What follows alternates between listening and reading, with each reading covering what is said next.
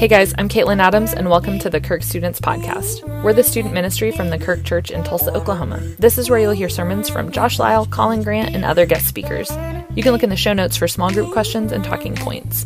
Make sure you subscribe and share with anyone who follows Kirk Students. If you want to know more about us or get in touch, visit us at thekirk.com or follow us on Instagram at Kirk Students. Now, let's jump in. Hello, everybody. Is this thing? Hi. So my name's Colin. I still feel like I'm pretty new, a few months in now with you guys, but it's been weird in COVID season, not having the big gatherings, not having the events that we're used to, not being able to get you guys, get to know you as quickly as I might otherwise have gotten to know you. So feel free to say hi to me. I'll try to talk to you when I see you. My role here is as the family pastor, so I get the privilege of working with Josh and Caitlin and Big John and the family team. It's really awesome, and we're blessed to have each of those people on our team here. I want to start tonight by telling you about Uncle Cliffy. You guys don't know Uncle Cliffy, but Uncle Cliffy had a huge impact in my life, and he wasn't actually my uncle, but he was a pastor that worked at a church that I worked at several years ago, and he was kind of this goofy dude. He was probably in his mid-60s when I met him. If you guys know Young Life, he has worked for Young Life most of his career, so had spent kind of his whole life around kids, around students, just teaching them about the love of Jesus. And when I met him, he kind of was overseeing the team that I was working on. And some of the things that I loved about Uncle Cliffy is that he really made you feel valued, like as someone that got to work with him. He listened really well to what you had to say, to your thoughts and ideas. One of the things I loved about Uncle Cliffy is that he always reminded us, every time we spoke, he'd say, if we didn't mention Jesus in the message afterwards, he'd be like, where was Jesus? I'm like, what do you mean? He's like, you got to get Jesus in there. Every message somewhere, Jesus has to be in there, which was a good reminder for us in ministry to always be pointing to Jesus. And Uncle Cliffy probably was one of the more encouraging people I had ever known. He always had something nice to say, always had some way of encouraging you. And he even started this thing called 242, which was this group based on Acts 242 of all the younger staff. And he got these older people in the church together, and they started having this time with us that we would just hang out. We would have dinners. They'd have us over for dinners, but they would also, if you know Acts 242, it's just like the early church and how it worked together to break bread together, to worship together, to listen to the word together, to share with each other when we had something in need. So a lot of us had young kids. We had stuff that would happen in our lives. For example, our washer would break down, and then you would have this group where everybody would put in some money, and then when someone in our group had a need, then that money would get used to meet that need. And so he just did all these little things like that. And I remember one day Uncle Cliffy came into our meeting. We would have Bible study together once a week with our staff, and he told us that he had just found out that he had pancreatic cancer, which seems to be a theme in my life lately, because I think I told you already about another guy I know that's in his 20s that has pancreatic cancer right now. But he started going through treatments. We didn't know how long he would have, and we ended up having a couple years more with him before he died from his cancer. But when I think back on Uncle Cliffy, I didn't even think about now it's probably 8 years ago since he died. I think about the impact that he still has on my life. And if I would describe Uncle Cliffy to you, I'd describe him as someone that was a difference maker for me. Someone that made a difference in my life, and someone who, because of that difference, is helping me to make a difference in the lives of other people. And so I want to talk tonight just about the whole idea of us, of you guys, being difference makers, and what that means and what it might look like according to God's word. One of the things that's true of difference makers is in order to be a difference maker, you have to actually do things different than the norm.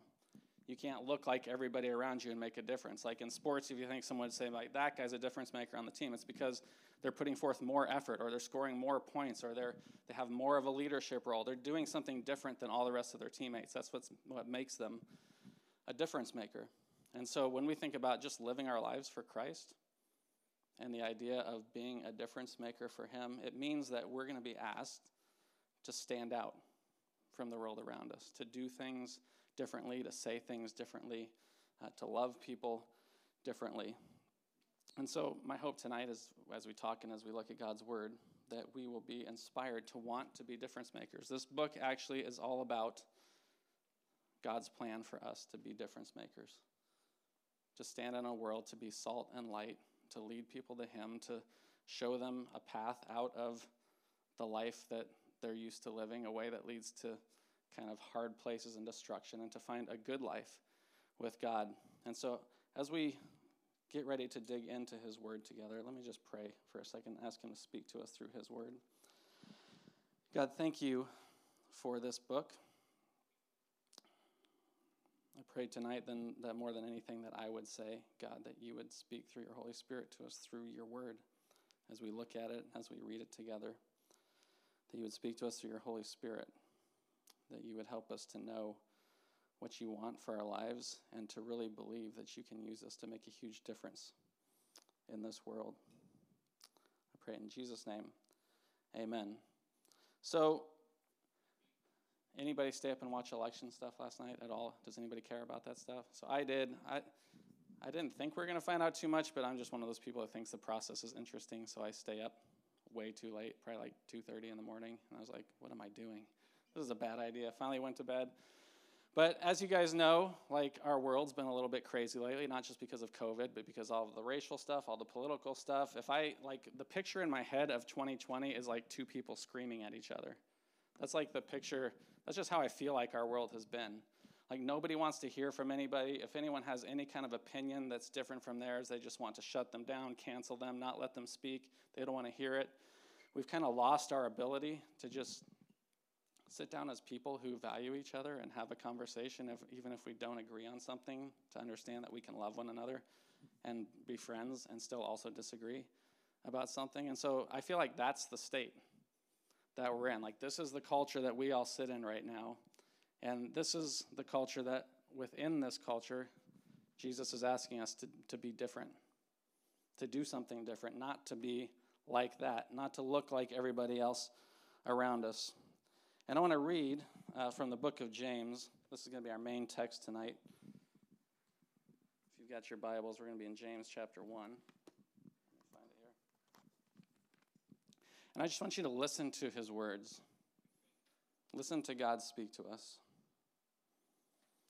It says, "Know this, my beloved brothers, let every person be quick to hear, slow to speak, slow to anger. For the anger of man does not produce the righteousness of God. Therefore, put away all filthiness and rampant wickedness, and receive with meekness the implanted word, which is able to save your souls. But be doers of the word, and not hearers only, deceiving yourselves. If anyone is a hearer of the word and not a doer, he is like a man who looks intently at his natural face in a mirror. For he looks at himself and then goes away and at once forgets what he looks like. So the one who looks in the perfect law, the law of liberty, and preserves, being no hearers who forgets, but doers who acts, he will be blessed in his doing. If anyone thinks he is religious and does not bridle his tongue, but deceives his heart, this person's religion is worthless. Religion that is pure and undefiled before God the Father is this: to visit orphans and widows in their affliction, and to keep oneself unstained from the world." Okay, now I'm going to show you a video that's just a goofy example of, I think, in some ways, what James is talking about. And then we'll talk about this a little bit more.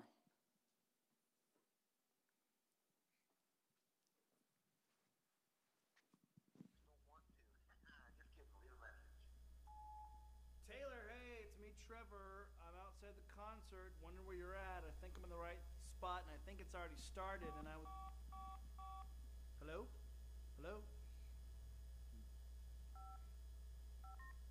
Can't get on the phone right now, but maybe I just don't want to. Just kidding, leave a message. Hey, your voicemail cut me off. So what I was saying was I'm outside.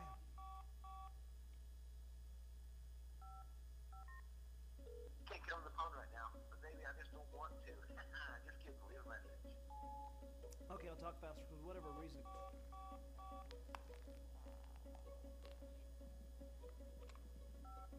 Can't get on the phone right now, but maybe I just don't want to. Just kidding. Leave a message. Funniest thing, he keeps cutting me off. Gah! Can't get on the phone right now. Maybe I just don't want to. You're killing me! You're killing me! Maybe I just don't want to. Hey, I'll talk really, really fast because for whatever reason your little voicemail message thing he keeps cutting me off. Maybe it's because you have a cheap phone. Yeah, I said it. Hey, look, I see the writing on the wall. I am here, you invited me, and I'm standing out here like some dork waiting for you, huh? I got stood up by a buddy. What is that about? This is so you. This is so high school all over again. You get some more important friends, and me, I'm left like some chump. You have bad breath. Has anyone in your life ever told you that? It stinks, and you will not have me, Mr. Trevor, to kick around anymore. Do you hear me? No more. Bro! Mailbox is full. Full of that. Hey, I'm sorry I'm late. I tried to call you, but my phone's jacked up. Anyway, the reason I'm late is I ran into this guy who was selling his tickets. You're going to love this, okay? Get this. Box seats, all you can eat food, the best seats in the house. And the best part? My treat. I mean, think about it. You're my best buddy, right? I mean, what better way to say thank you than these? Hang on, I was expecting a call. Just take a minute. Oh, it's a message from you. And another one. And another one.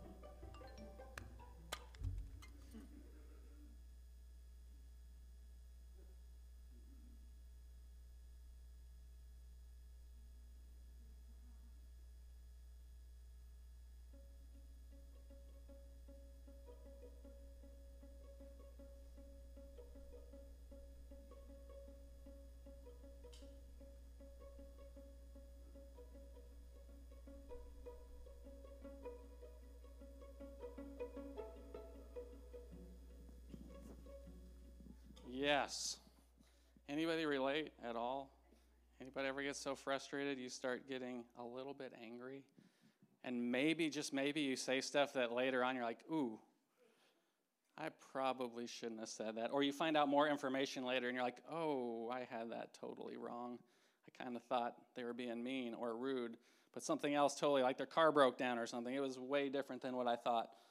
And now you feel guilty about what you said and about what you did. Well, we're going to focus in first. Just when I think about this video, I think about verse 19 in James. This whole thing about being quick to listen, slow to speak, and slow to become angry. Okay, and when I think about quick to listen, the thing I think about, you don't get like the best example here except for the phone, right? That like keeps cutting him off. Every time he tries to talk, the message comes on and beeps. And sometimes I feel like I've had people in my life that are like that phone. And I don't know if you feel that way, but it's like you feel like you can't get a word in. You feel like they don't really want to listen to what you have to say. Like every time you start talking, they just cut you off with their own story, or they're thinking about something else, or you can tell like they don't really care about what you're saying. Don't know if you can relate to that, but I've had that experience quite a few times. In fact, I remember a few times just talking to people, and this will happen at church, but you'll be talking to someone and you're looking at them and you're telling them a story, and they're like, if my head's here, they're just kind of like, yeah, like looking, you feel like they're looking for someone else in the room, or they're paying attention to somebody else in the room, and they have no idea what it is that you've been saying. It doesn't feel good not to be listened to. In fact, when people listen to us well, I think it helps us to feel like we have value, that they care about us, that they care about what's going on in our lives. And I think James knows that too. He's telling us the first thing we should do, the one thing he tells us to be fast to do, to be quick to do, to prioritize, is listening to people, of valuing what they have to say, of valuing their story and who they are, that we need to listen well. In fact, Jesus actually was really good at this. If you start reading through the stories of Jesus and the Gospels, you start to realize that Jesus actually asked a lot of questions. I mean, he said a lot of stuff, but when people were talking to him, or sometimes right when he came up to people and he knew something about them, he would just start asking them questions. about their life, about what was going on in their life, about what it is that they wanted him to do in their lives. And I think it gave people a sense that he cared about who they were. I think one of the ways we can do that is just to relax a little bit in conversation, not to think, this is hard because you guys are in small group together, and sometimes as students you feel like your small group leader asks a question, you're supposed to have an answer, right? And you're kind of going around the circle. And so I don't know if you would admit to this, but sometimes you're not really listening to what anyone else is in the circle saying because you're so concerned with, like, I've got to have an answer. Like, it's coming my way. I have to say something here in like 10 seconds. And if someone were to ask you, like, what did the two people in front of you say? You'd be like, no idea. I wasn't listening. And that's hard because that's just the way sometimes small groups are set up. So I'd encourage you in that setting, I don't know, maybe you ask the question and then you just give everyone like 30 seconds to think about their answer. And then let everyone speak. And as all the people in your group are speaking, really try to listen to what they're saying. And in one-on-one relationships, here's what I would say.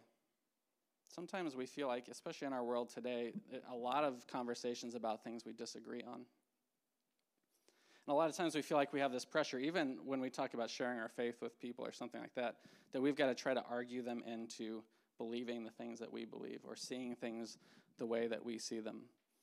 And as the listener, it's actually freeing to think, you know what, I don't have to argue them into anything right now. Like, my job in this conversation is just purely to listen to what they have to say, to ask good questions about what they're saying. Say, like, tell me more about that, or let me understand that better. And maybe later on you get to the conversation where you get to tell your part of the story or argue your side of the view or whatever it may be, but just to listen. And when they're done explaining the way that they feel, just say, thank you. Like, thanks for sharing that. I really appreciate that. It's good to hear your perspective or to understand where it is that you're coming from. So James tells us first, number one, to listen well.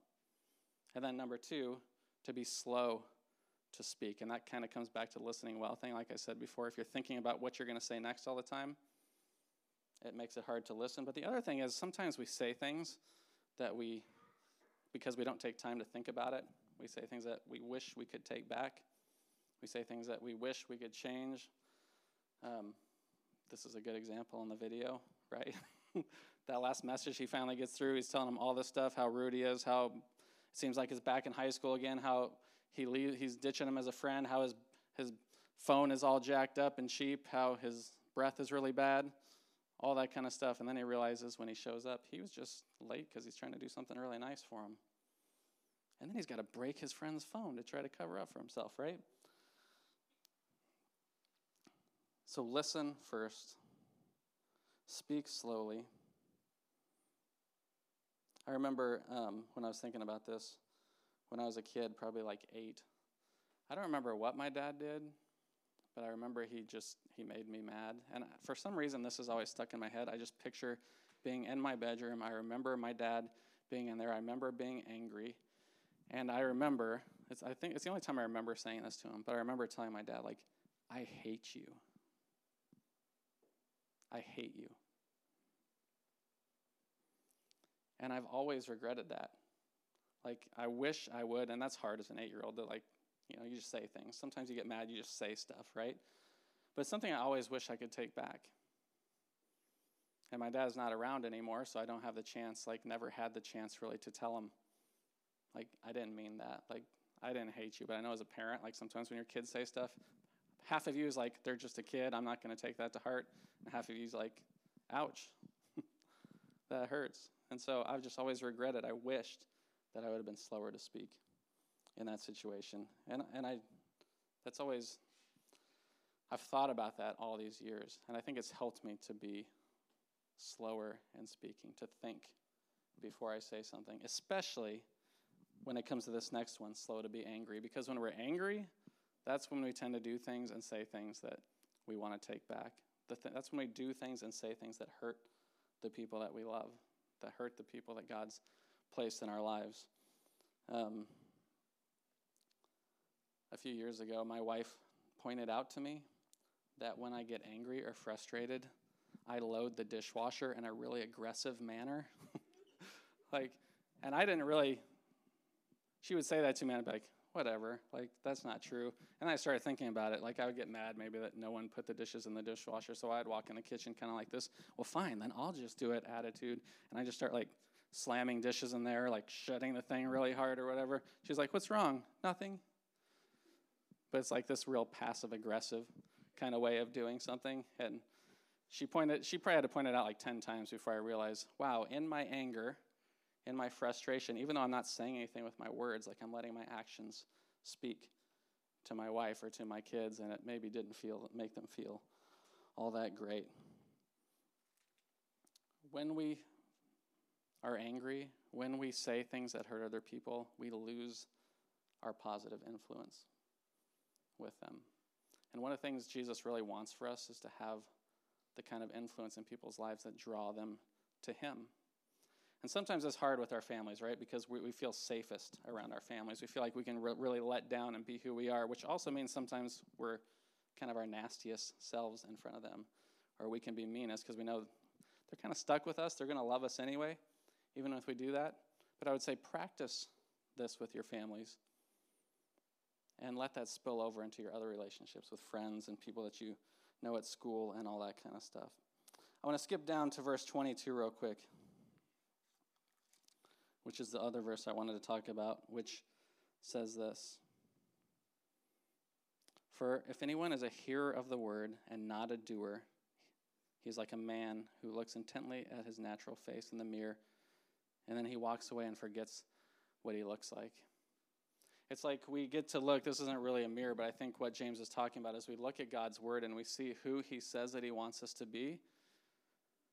And then when we don't put it into practice, it's we just walk away from that and we totally lose our identity in who God wants us to be. We just walk off and act however we want to act, and we forget that he tells us to do this. Not to do what everyone else in the world is doing, but to do what he tells us to do here. And what is it exactly that he tells us to do? There's a lot of things, right? If we were to go through this whole book and look at all the commands and all the things that he tells us, it would take us a really long time. But I'm going to give you the really short version because Jesus gives it to us. In Matthew 22, 36 through 40, he says this. Someone comes up, this lawyer comes up and asks him. They're trying to trap him in a sense, but we can't get into that whole story. But basically what they said was, can you tell us what the greatest commandment is? Of all the commandments, what's the greatest one? And this is what Jesus tells them. You shall love the Lord your God with all your heart, with all your soul, and with all your mind. This is the greatest and first commandment. And second is like it. You should love your neighbor as yourself. And then he says something pretty profound. On these two commandments depends all the law and the prophets. So if you want to sum up everything he tells us to do in his word, to love people well, to follow his commands, it's love God with everything you are and everything you have, and then love the people around you. To love. Okay, so he wants us to love. What does that look like? We're going to go to one more scripture real quick. And maybe you guys have heard the love chapter in Scripture, 1 Corinthians 13. But when we think about loving, I want you to just picture yourself and think of, would this be a good descriptor of you? He starts like this. First, he kind of goes into what's important, but these things, all that he lists, are important, but without love, he tells us they're not really all that important if you don't have love as a part of them. So he says, if I speak in the tongues of men and angels, but have not love, I am like a noisy gong or a clanging cymbal. And if I have prophetic powers and understand all mysteries and all knowledge, and if I have all faith, that I could remove mountains and have not love, I have nothing. And if I give away all I have and deliver my body up to be burned, if he makes all the best sacrifices, the most extreme sacrifices, but have not love, I gain nothing. And then he gives us this incredible description of love. He says, love is patient and kind It does not envy or boast. It's not arrogant or rude. It does not insist on its own way. It's not irritable or resentful. It does not rejoice at wrongdoing, or it rejoices with the truth. Love bears all things, believes all things, hopes all things, endures all things. And then he goes on to say, love never ends. As for prophecies, they will pass away. As for tongues, they will cease. As for knowledge, it will pass away. For we know in part and we prophesy in part. But when the perfect comes, the partial will pass away. Then he says, this is what I think about sometimes our world, the way we yell at each other and don't listen to each other. And I feel like we act like kids. And that's what I was thinking about when I read this. He says, when I was a child, I spoke like a child. I thought like a child. I reasoned like a child. But when I became a man, I gave up my childish ways. For now we see in a mirror dimly, but then face to face. Now I know in part, and then I shall know fully, even as I have been known fully. And then he closes with this. So now faith, hope, and love abide. That's what we have left. These three. But the greatest of these is love. So you want to be a difference maker in your world? Do you want to be a difference maker in your school? Do you want to be a difference maker in your family? Do you want to stand out and be someone different? Be the person God's calling you to be? Really, what God's telling you to do is focus on loving him the best you can. And loving and valuing those people that he places around you. In your family, in your friend group, on your teams, in your school, the random people that God brings into your life on a daily basis, or those that cross your path. How can you treat those people differently than everyone else is treating them? How can you listen to them differently than everyone else is listening to them? How can you speak words, encouraging words, different kinds of words than maybe they're hearing from the other people in their life? He tells us to love well, and I think the great place to start is to be quick to listen, slow to speak, and slow to anger. Let me pray for us. God, thanks for your word. Thank you that when we open it, you speak to us. Thank you that you have a calling on our lives that is so much greater than sometimes we even think. And that's true for us as middle schoolers and high schoolers, not just when we're adults. I just pray that you would give the students in this room a vision for how you want to use them, a vision for when they allow you to work and love people through their lives, the difference that they can make. And I just pray even this coming week that you would help them to practice, to think about as they get in a situation where maybe they start to get frustrated or they start to get angry about something, that you would bring this back to their mind and that they would be quick to listen, God. That they would be slow to speak and that they would be slow to anger, and that their life would be defined by the kind of love that you show us through the sacrifice that you made for us, the grace that you've given us, even though we don't deserve it. I pray all this in your name, Jesus. Amen. So before we go to groups, how many of you guys were here on Sunday morning for First Family Sunday upstairs? So Aaron said something that we had kind of been implementing. We just didn't have language for it yet. He said that we are a church of one Bible but many voices. And so we've been trying to put people in front of you. And so I preached on Sunday, and Colin's going to preach in a few weeks. And we've been doing that here. Myron has spoken. We've had a few people come in and do that. However, this Sunday I won't be here. Cooper is going to preach on Sunday morning, so I want you to be praying for him. On Wednesday night, Reagan Reynolds is going to be preaching for us, and we're excited for that. The next Sunday, Molly George, our student intern, is going to be preaching for us. And so if you, during the next few days or weeks or whatever, if they just kind of come across your mind, just pray for them. They have their series. They have the things they're going to talk about. We've sat down. We've gone over outlines and all these different things. But I say that to say this. If the Lord is putting something on your heart, if there is something that he is just stirring in you, we have no desire to quench your voice. We have no desire to quench your influence. We want to give you a platform to learn to share your faith. So if there's something that's been speaking to you or anything like that, we want you to have it. Like, we want to let the youth have it. So before we go to groups, I just want you to know there will be different people that you'll be hearing from. You don't need to hear from me and Caitlin all the time. And so just be praying for them the next few days as we have Cooper and then Reagan and then Molly. And then I will be back with us on the next Wednesday night. So 2 Wednesdays from now I'll be here. But have a good time at groups. We love you. If you guys are feeling something on your spirit or whatever, tell your small group leaders and they'll let us know. So have a good night.